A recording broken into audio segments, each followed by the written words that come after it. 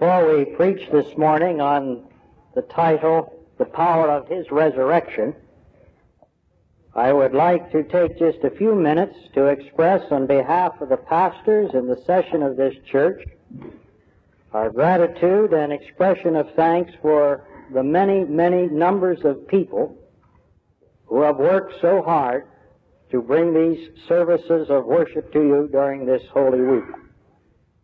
To our office force, to the janitors, to the ushers and parking lot attendants, many of whom have been in the parking lot since 8 o'clock this morning, and especially to this great choir, their leader and our organist. I don't know whether you people realize it or not, but this is the 5th service that they have been with us in 4 days. Many of them have been here since before 8 o'clock this morning. I'm sure that we've been thrilled with the great ministry that they bring to us through song. And at the conclusion of this service, you'll stand and we will listen as they sing the great and mighty Hallelujah chorus. But to all of you people, to all of the congregation, it's a great time, and we're very thankful for these fellow ministers who help us in these great moments of triumph which we know as Christians. Our text is taken from Paul's letter to the Philippians, the 3rd chapter. I'm going to begin to read at the 8th verse.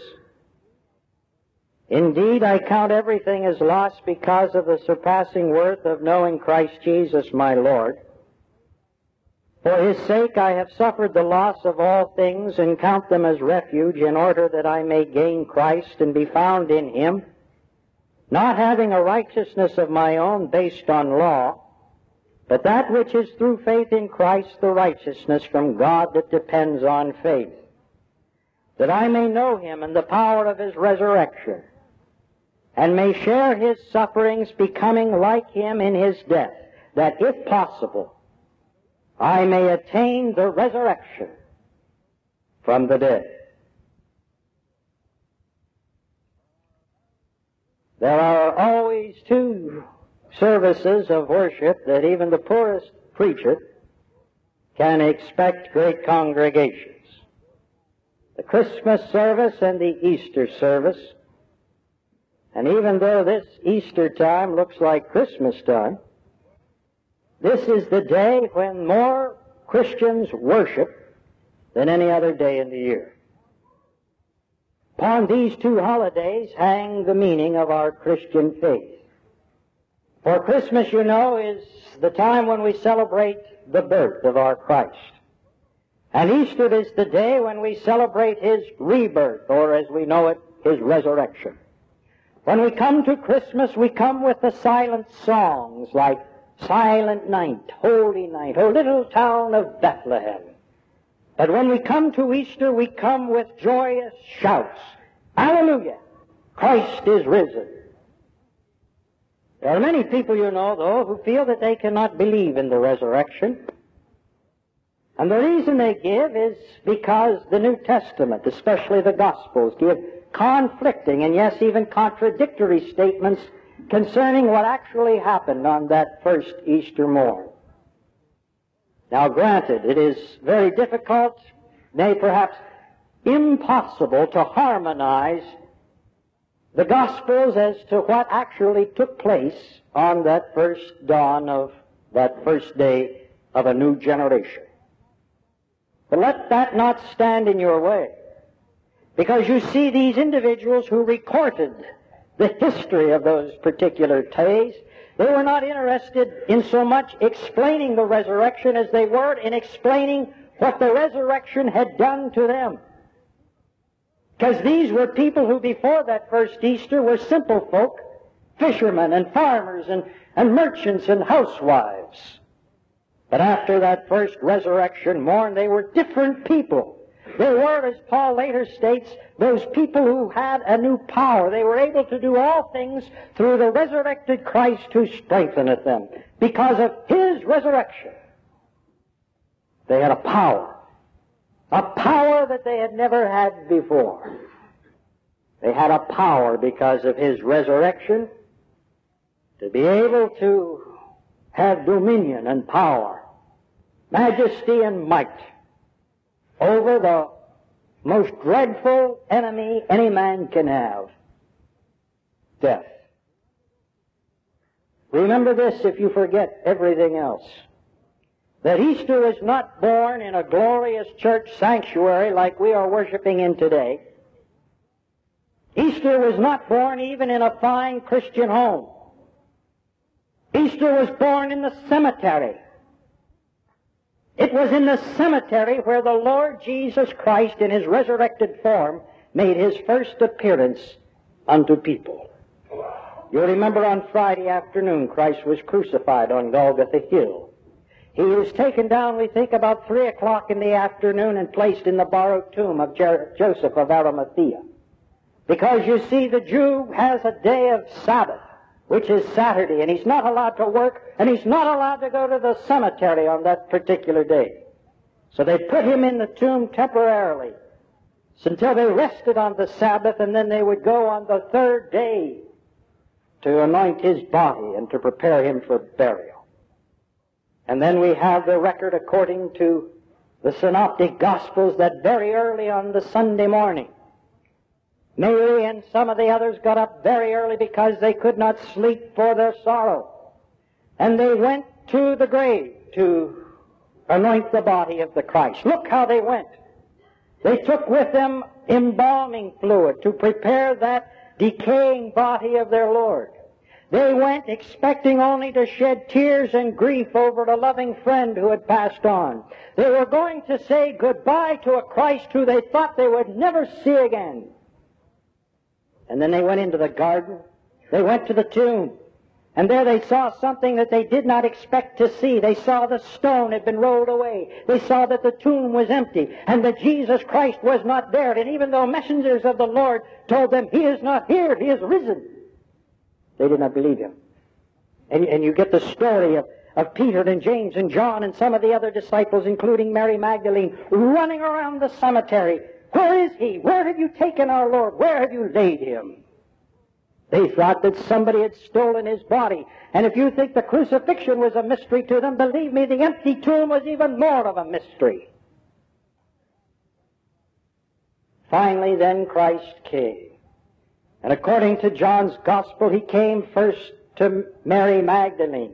And He came to her in the cemetery. And He called her by name. And He appeared not only in the cemetery, but He appeared along the roadside to others. He walked and He talked with others of His disciples. We think at least 5 times He made appearances on that first Easter day alone. And we know, according to the record, that He made at least 11 appearances in His resurrected form to disciples here, there, and abroad, to groups everywhere from an individual to small groups to large crowds. And He appeared, and He did all of this for one reason, to be a visible testimony that no grave was deep enough, no stone big enough, no band heavy enough, no death deadly enough to keep Him bound in the bowels of death. He did this, you see, for the sake of His disciples. He showed Himself in many and various ways during those 40 days before the ascension. And as He was showing Himself, He was reminding probably His disciples of words that He had spoken to them on previous occasions. Words like this: because I live, you shall live also. Because I am resurrected, you too someday shall be resurrected from the dead. Whosoever believeth in me, though living or dead, shall have life. And that life shall be forever and ever and ever and never have an ending. He was trying to show these people that they had a power in His resurrection to overcome the grave. And whoever would believe that, they caught the message of Easter. And this is what they found. Because in the presence of death, they were able to accept the testimony of His presence, accept His words of assurance, And for the first time in their life, and the first time in all of history, man had a power to look death right in the eye and say unto it, O death, where is thy victory? O grave, where is thy sting? Thanks be to God who giveth us the victory through our Lord Jesus Christ. He became the victor over the grave, and because he did it, it is ours as well. And that's the power that he gave to his disciples through his resurrection. And he gave to them another type of a power. He gave them a power which was able to overcome and overpower another enemy, the enemy called disappointment. You'll remember there were two men who had come from Emmaus, which is a town just west of Jerusalem, about 7 miles. These men probably had come to Jerusalem during the week of holiness to hear and to see Jesus. They probably heard him speak. Perhaps they were even there the night in which he was arrested in the Garden of Gethsemane. Maybe they were there on Friday morning in Pontius Pilate's courtyard receiving that unfair trial. They saw him receive it. Maybe they were there at Golgotha Hill on the afternoon of Friday to see Christ die. Maybe these were some of those secret disciples that had helped lift Jesus' body from the cross and placed it in the borrowed tomb. Maybe, we don't know. But this we do know. That on Easter afternoon, they went home to Emmaus, discouraged, disgruntled, defeated, disappointed. Because they had come to see the one who had redeemed Israel. They had come to see the Christ, the King of kings and the Lord of lords. And all they saw was a man die upon a cross like a common criminal. Their hopes had been blasted, their dreams shattered. They walked home thus through the road to Emmaus, each step being taken with greater disappointment. And it was then that the resurrected Lord made his appearance unto them. They did not recognize him at first. Why, we're not exactly sure. He said, "Why are you so discouraged?" They told him. "Why are you so disappointed?" They told him. He tried to tell them by the use of the Scriptures, opening God's Word, the bread of life. He tried to show them why it was necessary that what happened on Golgotha Hill in the crucifixion had to happen. Beginning with Moses and going through all of the prophets, he tried to show why it was necessary that Christ was delivered into the hands of his enemies, of why it was he had to be crucified so that he could enter into his glory. But they still didn't understand. He was trying to show them, you see, the message which comes from the Bible that God works in mysterious ways, but his wonders always to perform. God is always working for the good in all things, even crucifixion, for those who love him and are called by him. The story that comes out of Genesis in the life of Joseph, where it said, though men had plans for evil, God took those plans and made them for good. This is what he was trying to show them, that God resurrects plans that we think are shattered. God resurrects our disappointments and takes what we think is a tragedy and shows us later in life a plan of triumph.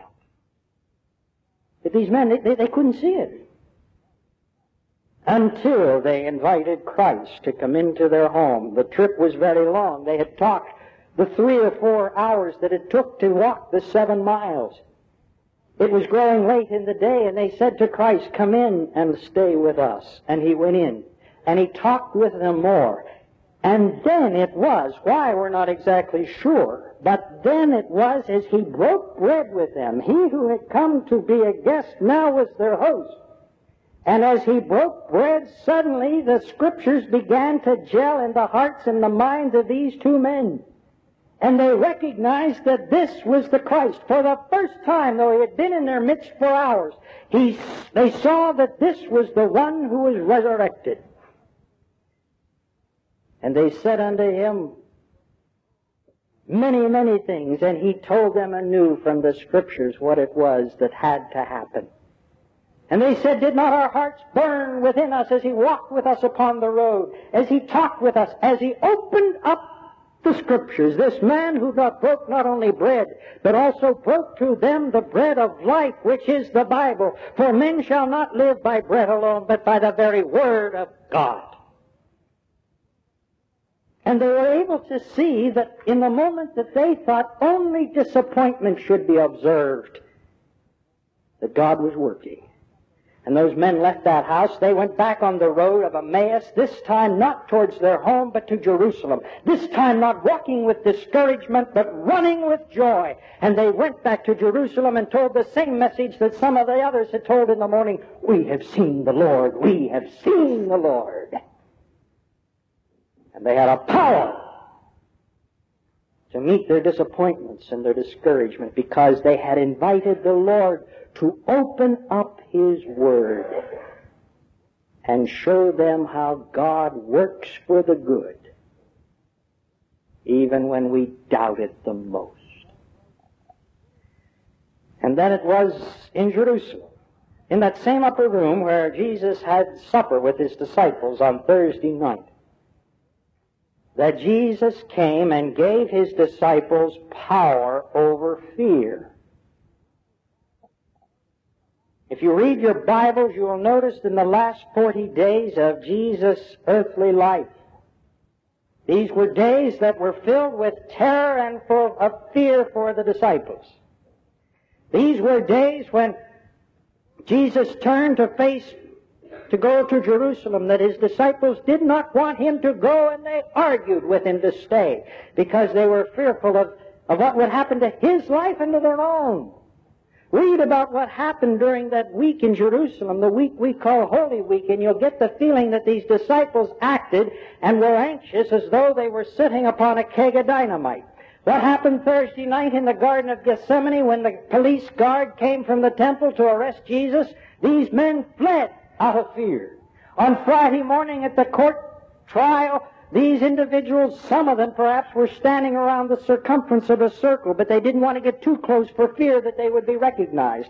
On the afternoon when Christ was crucified, all of them had forsaken Him out of fear, save one, John. On Saturday, I imagine these great men of God were hiding under their beds in their rooms in their houses of Jerusalem out of fear. And then on Sunday morning come these rumors that Jesus Christ is alive and well. And these same men become only the more frightened. And that night they hold a secret meeting in that same upper room in Jerusalem, behind the locked doors of fear. And Jesus came and He stood in their midst. And He said unto them, this resurrected Lord, 4 words. 4 words. Peace be with you. He had to say it again. Peace be with you. You see, He had talked much about peace before. These disciples needed to be reminded what He said before. Peace I leave with you, my peace I give unto you. Not as the world giveth, give I unto you. Let not your hearts be troubled. And above all, never let them be afraid. They had to hear this word again. They had to hear it a second time. They had to know that because Christ was resurrected, they could not anymore live by the codes of fear, but they must live by faith.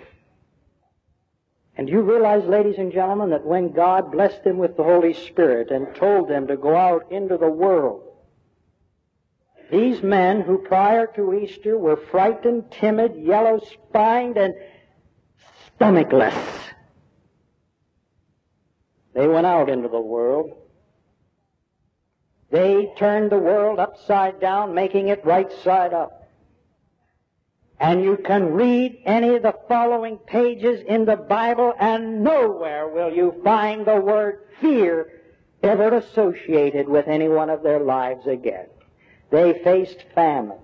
They faced persecution, sword, nakedness, peril, death. But in every situation, they were more than conquerors through Him who strengthened them. They had the power over their fears. because of his resurrection. Ladies and gentlemen, the world today is filled with Christians. But Christians who perhaps do not believe in the power of his resurrection. Though Christ has been resurrected in the flesh in history, he has not been resurrected in many of our hearts. Though Christ is alive in the world today, he's not alive in our faith. Though Christ tells us we have power because of his resurrection, we don't have it. And the reason we don't have it is because oftentimes in the presence of the grave, all we do is concentrate on death instead of upon the words of his resurrection. The words which he gave us in the testimony of his own body. Many times, you see, when we are confronted with a disappointed plan, when we think things are not working out for the church and for our nation and for our lives as we think they should, we concentrate too much upon our mistakes and upon our problems and upon our disappointments. And we concentrate not enough upon the resurrected plan of Christ. God's power which we have, which we know is able to work in all things his wonders to perform. We don't have this power because many times when we are confronted with obstacles, we become frightened and afraid.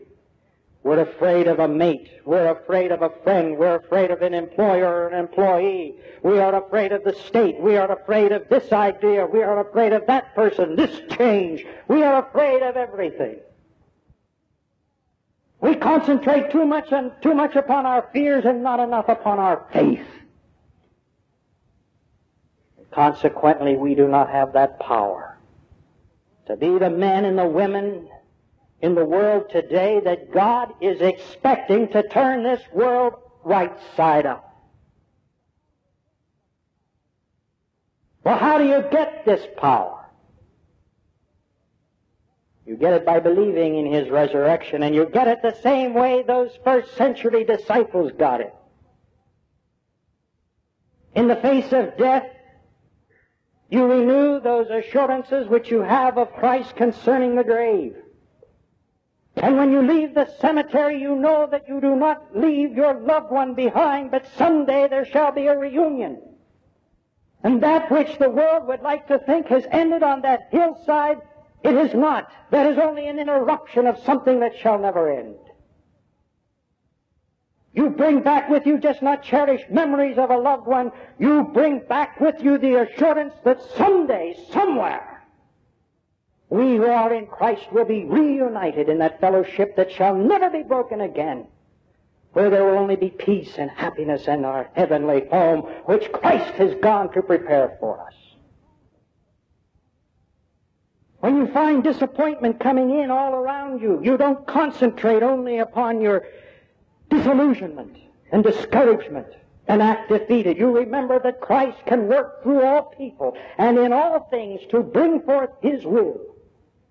And you accept the testimonies, the teachings of Scripture, and you search the Word and allow God's Holy Spirit to convict you of its truth. And you know that you stand on the very Word of God.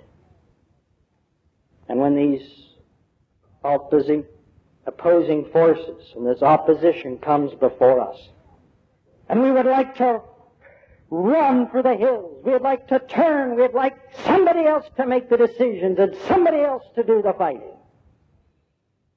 we don't quit. We remember that through Christ we have the strength to do all things. That Christ has given us not only the message, but the power and the commission to overcome the world. And because he has overcome it, we shall overcome it too. And we go out into the battles of this life fighting not against flesh and blood, but against principalities, knowing that because he had it, we had it. For thine is the kingdom, the power, and the glory forever. An individual who does not believe, you see, in the resurrection, though Christ has been resurrected, is an individual who is not alive. But an individual who does believe in the power of his resurrection is an individual who is alive in the world. And of his end, there shall never be an end. For we shall reign with him forever and ever and ever. Amen.